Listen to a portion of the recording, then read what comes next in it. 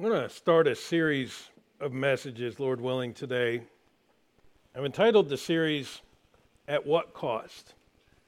And I ask that question because as I hear people talk today, I hear things like, it really doesn't matter. If I try, it's going to happen anyhow, or we're not going to happen, or whatever. And people have a defeated attitude and act like the choices I make don't matter. What I decide to do doesn't affect anybody else. And a lot of very, very disturbing attitudes people have towards their decisions and towards the choices that they make in life. You and I need to understand and evaluate the choices that we make and understand every choice I make has consequences. And so let me give you some examples that we're going to, Lord willing, look at throughout the scriptures. You had an entire army of Israel under the leadership of King Saul who was running scared to death because of one man's threats. Now, yes, this man happened to stand 10 feet tall, but a little shepherd boy comes up and says, "Is there not a cause?" And he says, "I'm going to make a choice that I'm going to go out and I'm going to fight Goliath anyhow." And he trusted God and he won a victory that truthfully changed the course of an entire nation. I think of 3 Hebrew children. We call them children. They were probably grown by the time this account happened. We call them Shadrach, Meshach, and Abednego, who said, "King, it doesn't matter what you say. I would rather live with a clear conscience. I will live with a clear conscience. And if it means I must die, I'll choose death over bowing down and worshiping that false idol." That changed the heart of a king, by the way. You say, what do you mean? Well, between that and the account of Nebuchadnezzar and his pride lifted up and going and eating grass, those two things really changed the heart of Nebuchadnezzar. Do we not see that in Daniel chapter 4? You see, our choices do have consequences. But we're going to look at one of these choices today. You see, some chose good things, even though the result was persecution. But some of the choices were bad decisions and had lasting consequences. And it's one such decision we're going to examine this morning. If you take your Bibles and turn to Genesis chapter 3. Now in this series, probably every single one of these passages we're going to look at are going to be familiar passages, ones that you have heard since you were a child if you've grown up in church. But I want us to look at the decision made and the consequences of each of these decisions that have been made. You see, there's a saying, life is choices. Choices have consequences. Make right choices. A youth pastor friend of mine had this hanging on his door. And so when young people would come to him for counseling, he would remind them, life is choices. Choices have consequences. Make right choices. It's really that simple, folks. And we're going to look at the account of Genesis chapter 3 and see Adam viewed convenience greater than the consequences.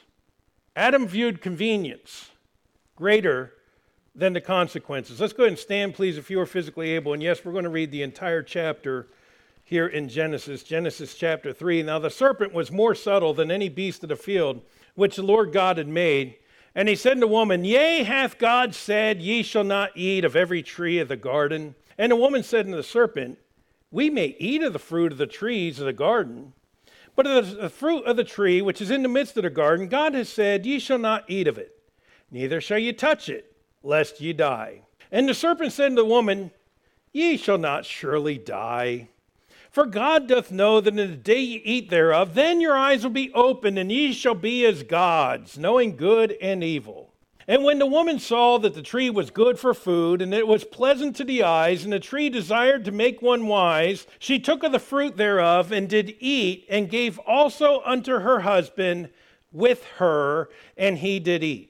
And the eyes of them both were opened, and they knew that they were naked, and they sewed fig leaves together and made themselves aprons.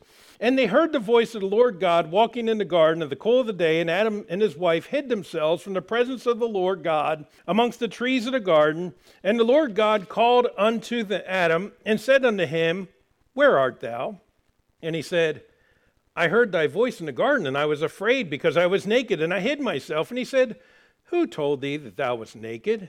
Hast thou eaten of the tree whereof I commanded thee that thou shouldest not eat? And the man said, The woman whom thou gavest to be with me, she gave it to me the tree, and I did eat. And the Lord said unto the woman, What is this that thou hast done? And the woman said, The serpent beguiled me, and I did eat. And the Lord God said unto the serpent, Because thou hast done this, thou art cursed above all cattle, and above every beast of the field. Upon thy belly shalt thou go, and dust shalt thou eat all the days of thy life. And I will put enmity between thee and the woman, and between thy seed and her seed. It shall bruise thy head, and thou shalt bruise his heel. Unto the woman he said, I will greatly multiply thy sorrow and thy conception. In sorrow thou shalt bring forth children, and thy desire shall be thy husband, and he shall rule over thee. And unto Adam he said, Because thou hast hearkened unto the voice of thy wife, and hast eaten of the tree of which I commanded thee, saying, Thou shalt not eat of it. Cursed is the ground for thy sake. In sorrow thou shalt eat of it all the days of thy life. Thorns and thistles shall it bring forth to thee, and thou shalt eat the herb of the field. In the sweat of thy brow shalt thou eat bread till thou return unto the ground, for out of it thou wast taken. For dust thou art, and unto dust thou shalt return. And Adam called his wife's name Eve, because she was the mother of all living. Unto Adam also and his wife did the Lord God make coats of skins and clothe them. And the Lord God said, Behold, the man is become as one of us, to know good and evil. And now lest he put forth his hand and take also of the tree of life and eat, and live forever. Therefore the Lord God sent him forth of the Garden of Eden to till the ground from whence he was taken. So he drove out the man, and he placed at the east of the Garden of Eden cherubims, a flaming sword, and turned every way to keep the way of the tree of life. 3 points I want us to examine in this passage. First, we're going to look at the context of the account. Then secondly, I want us to observe the choice that was made. And then lastly, the consequences of that choice. You and I need to understand decisions do have consequences. So let us look to the Lord in prayer. Father, again, thank you for your word. And Lord, as we look at this choice that was made and the consequences that are still lasting today because of this choice, Father, I pray that each of us would be reminded of the importance of the choices we make in life. And may we learn day by day to rely on you, to rely on your word, to make right choices. Again, Lord, many here I know have made the choice to accept Christ as Savior, but if there's one who has not, I pray that today that they will. And then, Lord, I pray that each Christian make the choice to faithfully serve you with the rest of our days. And we'll thank you for it in Jesus' name. Amen. Thank you. You may be seated. Let's stop and look at the context of this account. Now, we understand that this is in the Garden of Eden after God had created man. God created all things in this world. He spoke them into existence in 6 literal days, and he rested on the 7th as a way to show us that we should work 6 days and rest on the 7th. Not that we do, unfortunately, in our society today, but that's the way God designed for us to be. But Adam was created in this state of innocence. Now, innocence does not mean ignorance. Adam was a very smart man, was he not? You see, we adopt this worldly philosophy that, ancient man was dumb. They lived in caves and walked around, Well, no, that is not true. Adam was very intelligent. You say, how do you know that? Because we find in Genesis chapter 2, God takes all the animals and brings them to Adam, and whatever Adam called the animals, that's their name. That's some serious intelligence, is it not? You see, Adam wasn't created a little baby who had to learn all these things. He was created a man, and he was created with intelligence. And also, the Bible indicates then that Adam and Eve walked in the cool of the evening with God every day. Now, do you think that they were learning some things from God as they're walking with God? Absolutely they were. As a matter of fact, as we read through the Bible, it's only a few generations that we have those working with metal mentioned and those that are doing other things. We think it took, all these years. Folks, get that garbage out of your head. Man was created with intelligence, but he was innocent. What does that mean? He had no knowledge of evil. He was created in this environment that God had created, this wonderful garden that was a very plush and fruitful garden, and everything was good in this garden, and all the knowledge Adam had was from God. It was good knowledge, but he didn't know evil. He didn't know sin. Is that a bad thing? No. But it puts him in a state that we call the state of innocence, right? Now, why every one of us is born with a sin nature now, we still say a child has a innocence when they're born, right? There's things about this world that they just don't know and understand yet, right? And we would love as parents to keep that innocence for our children, wouldn't we? Unfortunately, that doesn't happen. So, innocence is not ignorance, is not a bad thing. As a matter of fact, we see their innocence displayed in the fact in Genesis chapter 2 and verse 25, it says, "And they were both naked, and the man and his wife, and were not ashamed." This was a complete innocence that man had. It's the way God created him. And so when we come to Genesis chapter 3, we have a serpent who is being controlled by Satan coming to Eve, and he says, "Yea, hath God said." You see, he questions God's word. Did God really say? And so often, this is still the tactic of Satan, trying to get people to question the word of God. This is what we looked at a little bit this morning in Sunday school, of the world is still trying to question God's word. Satan's tactics have not changed. He said, "Yea, hath God said, ye shall not eat of every tree of the garden." He said, "You can't have anything, Eve." He said, "You can't eat any tree of this garden." No, that's not what God said. But Eve then takes and she responds and says, "And the woman said unto the serpent, we may eat of the fruit of the trees of the garden." Oh, we can eat of all these trees, but of the tree, the fruit of the tree which is in the midst of the garden, God has said, "You shall not eat of it, neither shall ye touch it." Now, question, did God say, "Neither shall ye touch it"? Well, let's look. Let's go back to Genesis chapter 2 and verse 17. It says, but God speaking says, "But of the tree of the knowledge of good and evil, thou shalt not eat of it, for in the day thou eatest thereof, thou shalt surely die." Now, it's a good idea for her not to touch it, but is that what God said? The answer is no. So what is she doing? She's adding to God's word. And this is another danger that I see happening way too often, is people take what God said and then they add their own opinion to it and make it what God didn't say by adding to what God had said. But then she did something even worse. She changed God's word. God said, "In the day that you eat of the tree of the knowledge of good and evil, ye shall surely die." That's a pretty dogmatic statement. But what do we see in Genesis chapter 3? Eve saying, "We should not eat it, nor should we touch it, lest we die." There's that chance that we could die.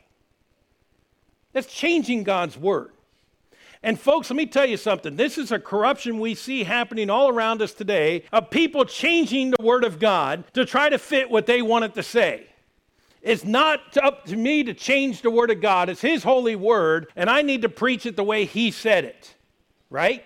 Because it's his word. Well, let's look at the continued conversation. "And the serpent said unto the woman, Ye shall not surely die." He flat out denies God's word.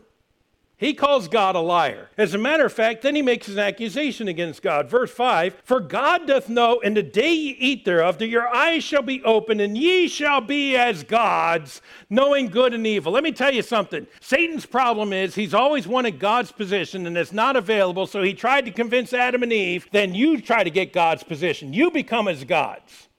And he said, God is holding back from you, Eve. There's things that you don't know that God's holding back from you. And if you eat of this fruit, you're going to know those things. You're going to become as he is because you're going to know both good and evil. Now, is it true that they did not have an understanding of evil, of sin? Yes or no? Okay, so is it true then that God was, if you will, let's follow what Satan's saying here, holding back from them the knowledge of evil? But is it for their own good? Because anything God does is for our own good, right? And so Satan takes truth mixed with lies because he says, but if you know the good and evil, then you're going to be just like God. And don't you want to be just like God? You see, he's holding back from you. And you need to take charge and you need to become just like him by eating of this fruit. So what's the Bible say? When the woman saw that the tree was good for fruit, in 1 John 2:16, we see that all that is in the world, the lust of the flesh, the lust of the eyes, and the pride of life is not of God. And those are the three areas in which we're tempted. So saw the tree was good for food, lust of the flesh, and that it was pleasant to the eyes, lust of the eyes, and a tree desired to make one wise, the pride of life. She wanted this wisdom. She wanted this knowledge. She took of the fruit thereof and did eat, and gave unto her husband with her, and he did eat. Now, let's talk about several things here. Eve was deceived. You say, how do you know that? 2 Corinthians 11 and verse 3. But I fear lest by any means, as the serpent beguiled Eve through his subtlety, so your mind should be corrupted from the simplicity that is in Christ. 1 Timothy 2:14. And Adam was not deceived, but the woman being deceived was in the transgression. So God said so. God said Eve was deceived. She was beguiled. She was tricked by Satan. But I want you to understand also, the scripture makes it very clear, Adam was not deceived. Adam made a deliberate choice of his will. Now, when this is taught to school, in Sunday school, we often seen these pictures that has Eve alone there with the serpent, and it's just this conversation between Eve and the serpent, and Adam is out gallivanting about the garden doing whatever, right? And then Adam comes back, and then Eve offers her the fruit. Is that what the Bible says? No. Let's go again and look at verse 6. And when the woman saw that the tree was good for food, and that it was pleasant to the eyes, and the tree desired to make one wise, she took of the fruit thereof, and did eat, and gave unto her husband, what's the next word? With her. And he did eat. You know what this tells me? Adam was standing right there the whole time watching this thing happen. Let me ask a question. Why did Adam not stop this conversation? Why did he say, Eve, stop talking to that serpent? Serpent, get out of here. And we still have the same problem today. Too many men not wanting to be leaders in their home. But hey, if we want to talk about the religious things in the home, talk to my wife. That's her department. Men, it's time to grow up and be men and be leaders in our homes. Adam refused to be the leader he was supposed to be. You say, well, that's just old-fashioned. Well, I'm old-fashioned enough to believe when God says that he's called the man to be the head of the home, that we men are to be the head of the home. That doesn't mean we don't listen to our wives, but let me tell you something. I have a responsibility to protect my wife, and when Satan comes to try to beguile her and to deceive her, I have a responsibility to protect her from that deception. Do I not? Yes, I do. You see, Eve never received a direct command from God. Let's go back to Genesis chapter 2 and verse 15. And the Lord God took the man and put him in the Garden of Eden to dress and to keep it. And the Lord God commanded the man, saying, of every tree of the garden thou mayest freely eat, but of the tree of the knowledge of good and evil thou shalt not eat of it, for in the day thou eatest thereof thou shalt surely die. And then verse 18, and the Lord God said, it is not good that man should be alone. I will make an help meet for him. So, How do I know that it was Adam that received the command of God and not Eve? Well, because Eve wasn't there yet, right? So it was Adam who had the command of God, do not eat of that tree. He told his wife, apparently, because she knew this, but he's the one that had a direct command from God, and it was him who made a deliberate choice of his will to say, I don't care, God, what you said. I want what I want. And we still do the same thing today, don't we? Think of this. God spoke the words directly to Adam. Do not eat of that fruit, period. He had a whole garden in which he could have enjoyed. And you know what? When this conversation is happening, he should have grabbed his wife and said, honey, come on, let's look around here. Look at all this beauty that God gave us. Look at all these trees that God gave us. Look at everything here. But he, with her, focused on this one thing that we can't have. You and I do the exact same thing, don't we? If I were to put a red button right here that said, do not touch, and I were to leave the room and say, don't touch that, I promise you, within 30 seconds, Charlie's going to be up there pushing that red button. Amen. And after nothing happens, Mike's right behind him. And within 20 minutes, every one of you's pushed the button. You know, you could be blowing up China and you don't know, but you're just pushing that button because you were told not to. That's the context of the account. Now let's look at this choice. And here's how I want us to evaluate the choice. You see, Adam decided his desire was more important than death. Did God not say, in the day you eat of the tree, you shall surely die? But what I desire is more important than death. Now, you say, wait a minute. Adam didn't die that day. Oh, he didn't die physically that day, but he did die spiritually. You see that innocence that I told you about? Let's go to verse 7. The very first thing that God says, the eyes of them both were opened, and they knew that they were naked, and they sewed fig leaf together to make themselves aprons. That innocence was immediately gone, and immediately he was ashamed of his nakedness. Now, he had been with his wife all this time, never even noticed the fact that he was naked. All of a sudden it bothers him, and now he gets religion. You see, he started the First Fig Leaf Baptist Church, trying to make his way to God, saying, okay, I'm going to fix the problem. I'm going to cover it up. And man's been doing the same thing ever since, trying to cover it up, right? How many times have you caught your kids with crumbs all over their face and crumbs all over the counter? Did you get in the cookie jar? No, not me. Trying to cover it up, right? Adam now got what he wanted. He now understood what sin is. He now understood evil. Adam died that day spiritually, because beyond knowing he lost his innocence, when God came to him, instead of running to God, he runs and hides. As God came in the cool of the evening. Now, you ever think of this? I'm sitting there thinking, you know, Adam, the best you could have done is to pretend like nothing happened and still walk up when God came, right? But no, Adam is so fearful. Why? Because Adam knows he sinned. Adam knows he's wrong. And Adam also knows God already knows. So Adam tries to hide.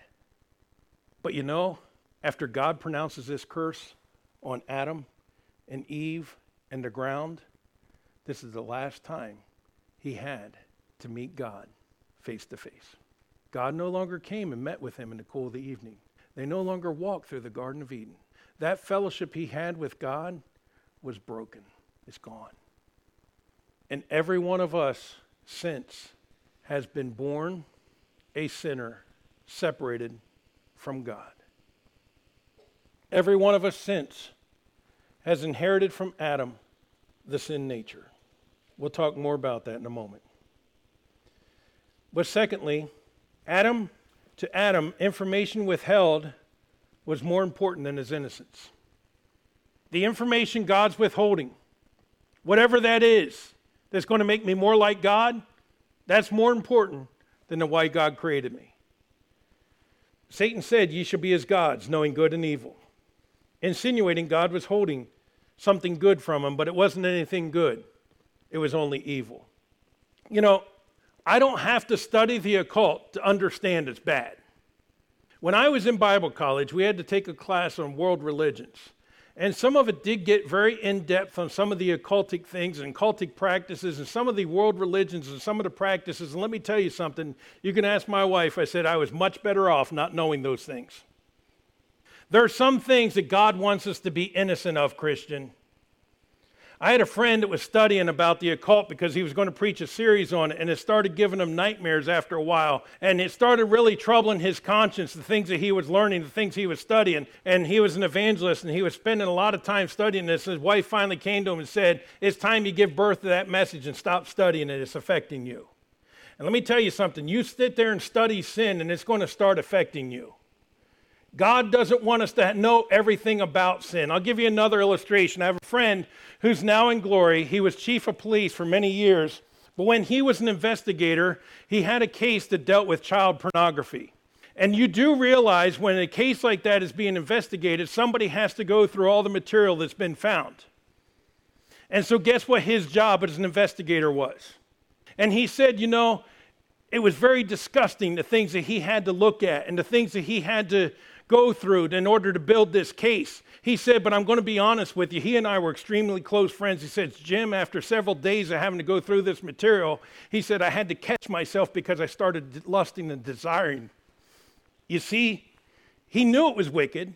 And he says, I would put it away and I'd go to God and he said, I felt like I had to take a spiritual shower, a spiritual bath, and then I could come back to it with the right focus again. But you understand, it started getting to him because he was studying this wickedness because it was part of his job.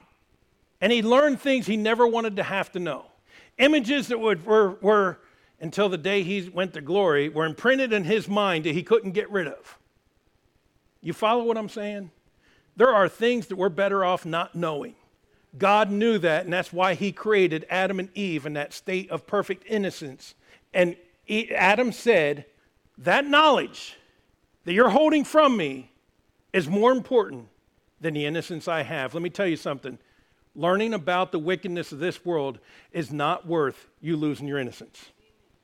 To Adam, companionship with Eve was more important than communion with God. His wife was deceived. He allowed this thing to happen. He watched it happen, and when his wife chose to eat of that fruit, he said, I desire to be with her more than I desire my communion with God. And was not the communion with God cut off? Too often we look at the temporal and not the eternal. We look at now and not tomorrow. We look at how this is going to satisfy me right now, but what about the consequences of tomorrow or the next generation? Or perhaps it could be said, the approval of Eve meant more to him than the approval of God. How often are we doing what we do for the approval of men as opposed to the approval of God? You see, Adam's focus was on the limited, not on the lasting. And as I said, we need to think, if I make this decision, where will that put me tomorrow? Where will that put me 10 years from now? Where will that put me in the next generation or the following generation? Where will it put them if I make this decision today? But you know what? Too often we don't make decisions that way. I already mentioned earlier, and now my mind's getting foggy. I don't remember if it's this service or the earlier service, but I mentioned some of the legislation that the House and the Senate is already doing. The House voted on a bill Wednesday, while they did the second reading, and they're supposed to be voting on it the 7th, to legalize medical marijuana. They're going to be doing another bill that they want to legalize sports gambling. They're doing another bill that they want to expand Medicaid. And all these things by those that call themselves conservative. But let me tell you something, it's all about money. It's not about principle. It's all about what's convenient for me today, not what it's going to do to damage this state for this generation and the next. Because we got too many people that are concerned about me and concerned about now sitting in office, and not enough people to think about what will this do to my children and grandchildren. But how often do we, in our decision making, think of only today and not the lasting? Not thinking of eternity. Not thinking, does this please God? So let's look lastly at the consequences of its choice. You know, you can choose to sin, but you can't choose the consequences. God didn't come to Adam and say, okay, Adam, you sinned. How do you want me to judge you? There's actually only one time in Scripture I ever see God gave that man that choice, and that was David. What a choice that would have had to been, huh? What judgment do you want to choose?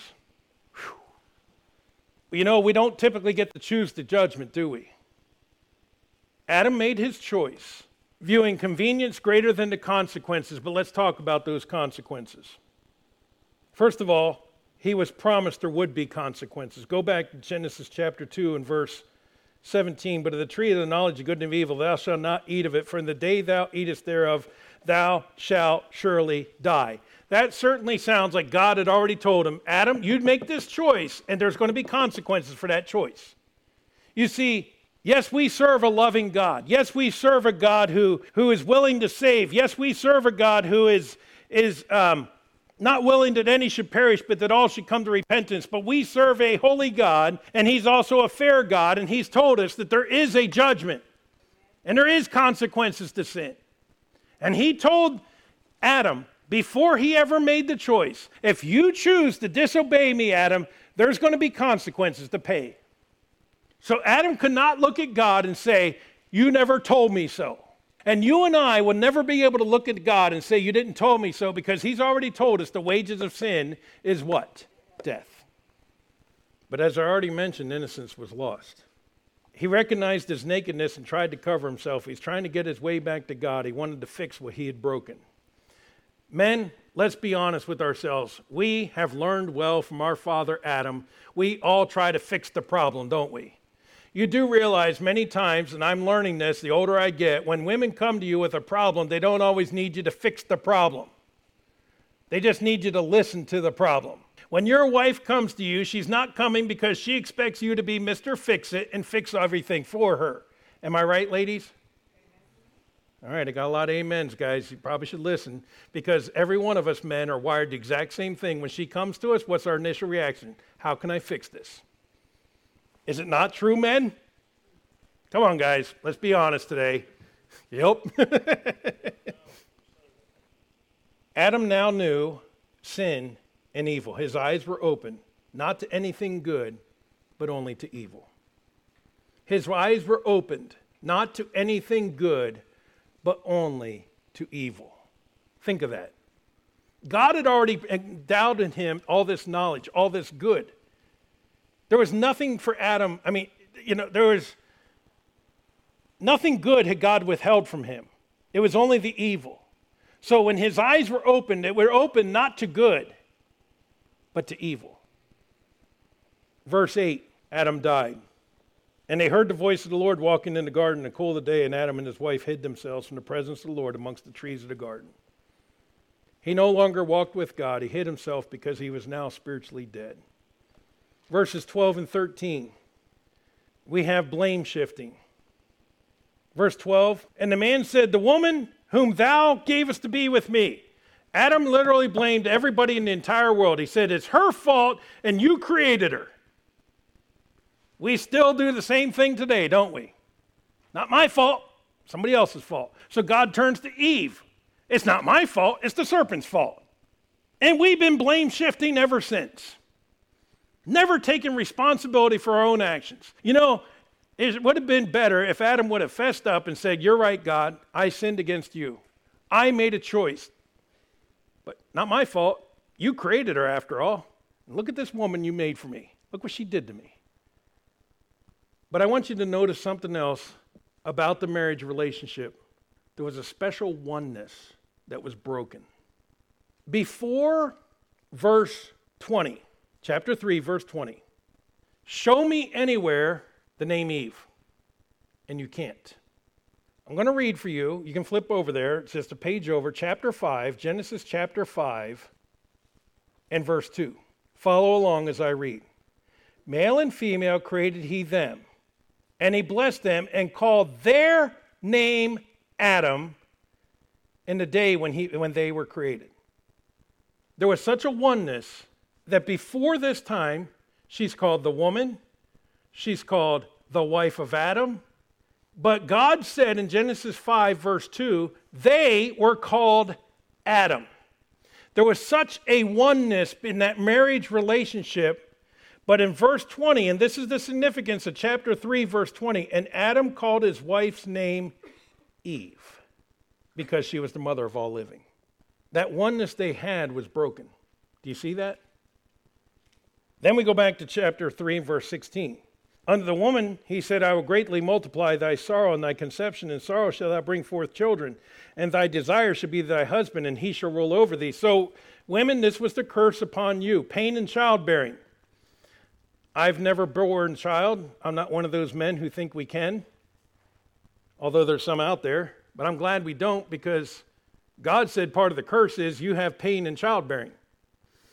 But there's also another part of that, and that is the man would be the head of the house, because when it says thy desire shall be to him, it's not talking about you're going to willfully follow your husband, but it's the fact that most of you women realize we men are knuckleheads, but God has designed that we are to be the head of the house, and when we don't listen to you and we make those big mistakes, you get to sit there and say, I told you so.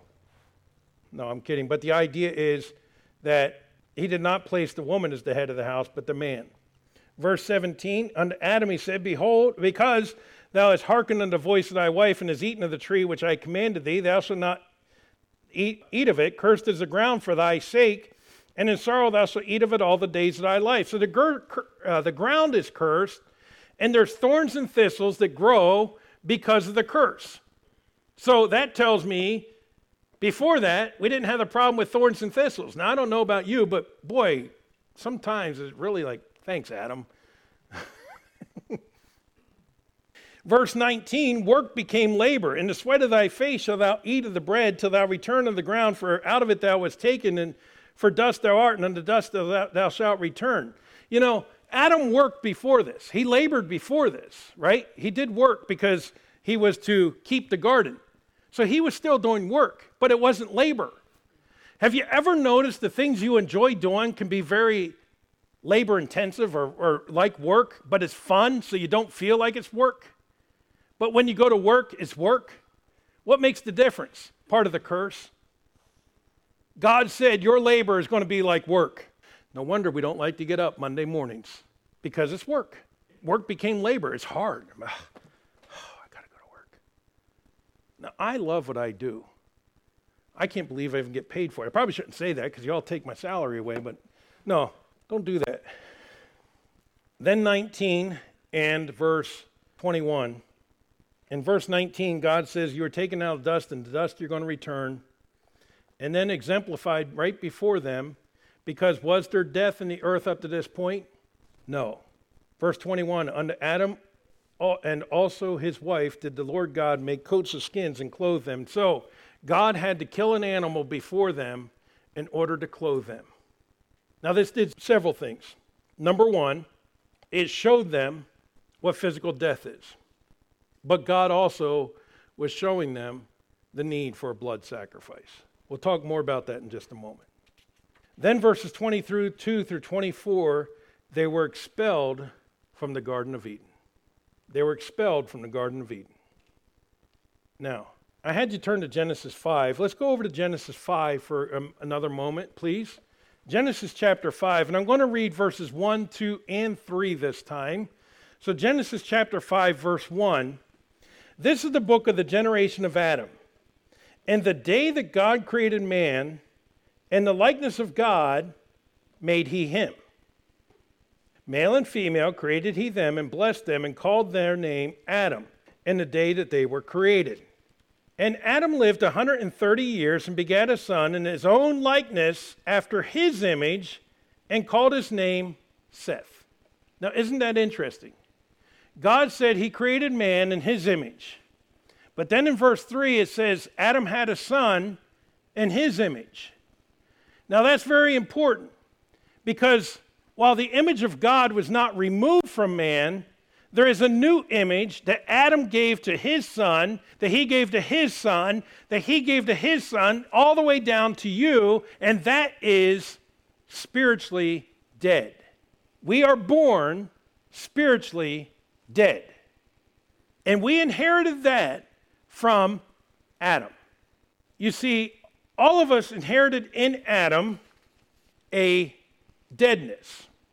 Romans 5:12, wherefore, as by one man sin entered into the world, and death by sin. So we all inherited a sin nature, right? And so death passed upon all men, for that all have sinned. Now, let me read 1 Corinthians 15:22, and I'm going to talk a little bit of theology and hope not lose all of you in this. 1 Corinthians 15:22, for as in Adam all die, even so in Christ shall all be made alive. So now there's a debate among theologians. So is Adam the federal head of humankind, or is he the seminal head of humankind? And the answer is yes, he is. Now, as the federal head of humankind, it means that Adam is a picture of what all of us would have done put in the same situation. In other words, if I were in the Garden of Eden, I would have made the same choice Adam did, right? So he pictures our headship in that aspect. But then there's also the seminal headship of that. Remember in the book of Hebrews, it talks about how the sons of Levi gave tithes when they were in the loins of Abraham, tithing to Melchizedek. Everybody remember that passage? Hopefully we get some nods. Okay, if you don't remember it, it's in the book of Hebrews, and I don't remember which chapter right off the top of my head, but for time's sake, I'm not going to turn there today, okay? You can look it up, but it talks about Levi giving tithes to Melchizedek because he was not born yet, he was still in the loins of Abraham. So in that aspect, every one of us was in Adam when he chose to sin. Thereby, I sinned too. Does that make sense? By the way, that is why part of the reason why the doctrine of the virgin birth of Christ is so important, because he did not receive from a father a sin nature. Yet, in all this. So let me stop for just a minute. All of us plunged into sin. Everyone is born separated from God. The wickedness we see in this world today, even this protest that we're going to be having here in about 2 hours, is because of sin in this world that happened because of one man's choice, Adam. Now, as I said, we would have all made the same choice. I get it. But the point is Adam made the choice, right? But in all this, God still showed his love and a promise of redemption. I skipped over verse 15 in chapter 3, so let's go back there for a moment. Let's go ahead and read verse 14 with it. And the Lord God said unto the serpent, because thou hast done this, thou art cursed above all cattle, and above every beast of the field, and upon thy belly thou shalt go, and dust shalt thou eat all the days of thy life. I will put enmity between thee and the woman, not between thee and the man, but between thee and the woman, because Jesus Christ was virgin born. Between thy seed and her seed, it shall bruise thy head, and thou shalt bruise his heel. Real quickly, the heel of Christ was bruised on the cross of Calvary. Satan thought he had the victory when Jesus died. But when Jesus Christ rose from the dead, he crushed the head of the serpent. You see, Satan is defeated because Jesus Christ did come and he gave his life on the cross of Calvary, and Jesus Christ has provided a way of redemption, and God signified this. He first of all prophesied of it in Genesis 3:15, but then in verse 20 and 21, he signifies it by doing an animal sacrifice there for Adam and Eve, showing them that without the shedding of blood, there is no remission of sin. You do realize, even though Adam and Eve chose to sin against God, he still provided a way for them to come back to God, to have their sins forgiven, to be able to have a home in heaven still, even though Adam and Eve plunged all of mankind into sin. Even though Adam made that choice, God still loved him enough to redeem him. Isn't that amazing? And God has provided redemption for every one of us. I am glad, despite the choice that was made and the lasting consequences of that choice, God still has provided a way of redemption through Jesus Christ. 1 Corinthians 15:47 says, the first man is of the earthy. The second man is the Lord from heaven. And in that passage, Paul's comparing how in Adam we die. But in Christ, we can have life. Because of the consequences of Adam's choice, you and I die. But you and I can have our sins forgiven and have life, not just life here on this earth, an abundant life, but we can have life eternal through Jesus Christ. And if you have not received Christ as Savior, I'd challenge you in just a moment. We're going to have a time of invitation. And I would challenge you to make that choice to receive Jesus Christ. Because remember, life is choices. Choices have consequences. So make right choices. Adam chose convenience over the consequences. Let us think of the consequences of our choices. Let's bow for a word of prayer.